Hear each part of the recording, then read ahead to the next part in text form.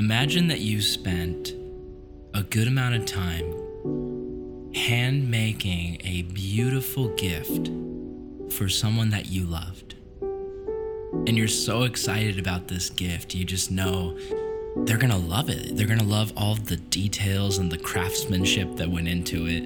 And you're just so excited to give it to them. And you walk up to this person that you love and you stretch out your hand and you're holding this gift and you say, I made this for you. It's all for you. And they take a look at it and they say, I've seen better. And they smack it out of your hand and it falls to the ground and just breaks into a million pieces. How do you feel in that moment? Hurt? Rejected? Insulted? Heartbroken? This is the way that we humans feel when we have our dreams shattered, when we have all of the hopes that we had built up on a person all of a sudden disappear, and we realize that the way that this person is acting is not love. And for many of you, maybe you've experienced this. Maybe you've been hurt by parents, friends. Maybe you experienced a bad breakup. Maybe even right now your heart is broken. If that is you, I want you to know that someone knows what you're going through far more than anyone else ever could. And that's God. Our God. He loved us so much. He created a world for us, a beautiful place, a perfect place. And we humans looked at him and we said, I think we can do better on our own. We don't want you, God, defining for us what is good and what is evil. We want to figure that out for ourselves. And humanity crushed God's dreams of a beautiful world. They spit in his face. They turned from him and they said, we don't care about this beautiful world you've made for us. We want to make our own beautiful world. And in that moment in the Garden of Eden, God's heart was crushed and broken. And I don't know how you think of God. I don't know if you think of him as some angry tyrant in the sky with a lightning bolt in his hand, ready to unleash his anger. But that's not the God of the Bible. The God that we serve is a God of love and passion. And when he saw the world broken by the sin of people, his response was not to turn around and break those people who had broken his world. No, his response was to say, I am going to fix this. I am going to reach down and I am going to pick up the broken pieces of this world. No matter what it takes, no matter what I have to do, these people don't know it, but I am their father and they are my family. And even though they've chosen to walk away, even though they've chosen to leave me, I will never leave them. I will do everything I can to give them the opportunity to be restored.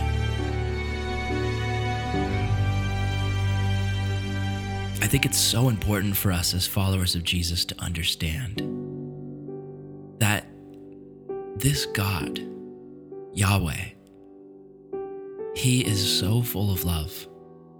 And for every single one of us as followers of Jesus, as followers of Yahweh, we need to ask, how can I have this heart of God?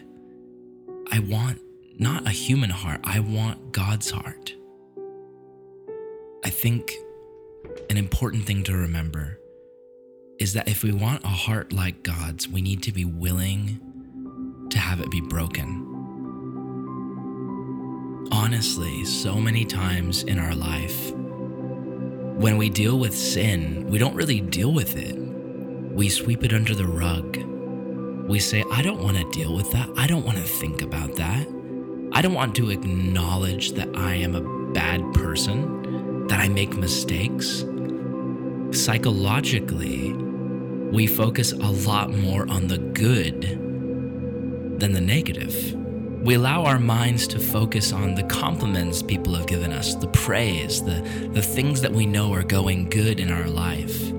But when it comes to our sin, oftentimes we just sin, and then we don't even stop to pause and think about what that sin is, what it's doing to our hearts, what it's doing to our soul, and how it's broken God's heart.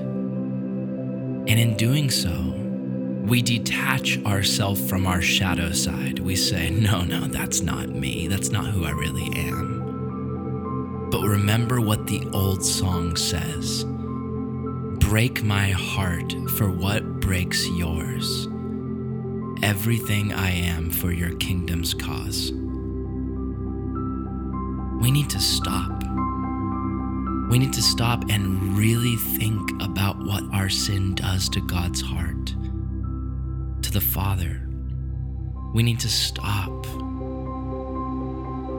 and think about the pain that it causes him. Stop and think about how he hung on that cross for that sin, and the ones that came before it, and the ones that'll come after it.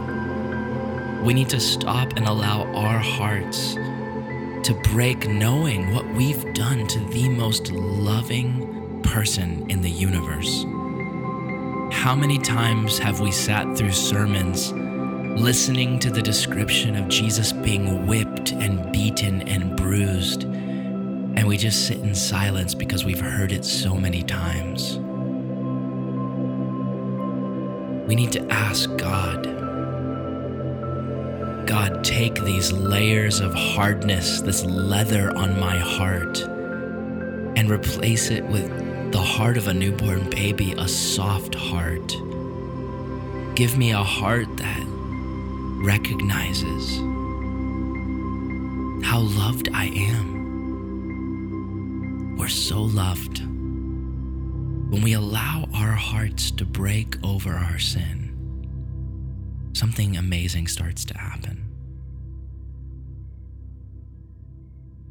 When we soften our heart and we realize just how bad sin is, we realize just how good Jesus is.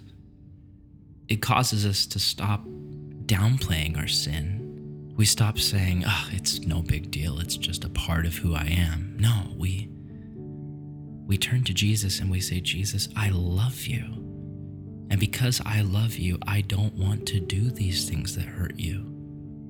Because you love me, I don't want to do these things that hurt you. Because you hung and bled on a cross, I don't want to do these things.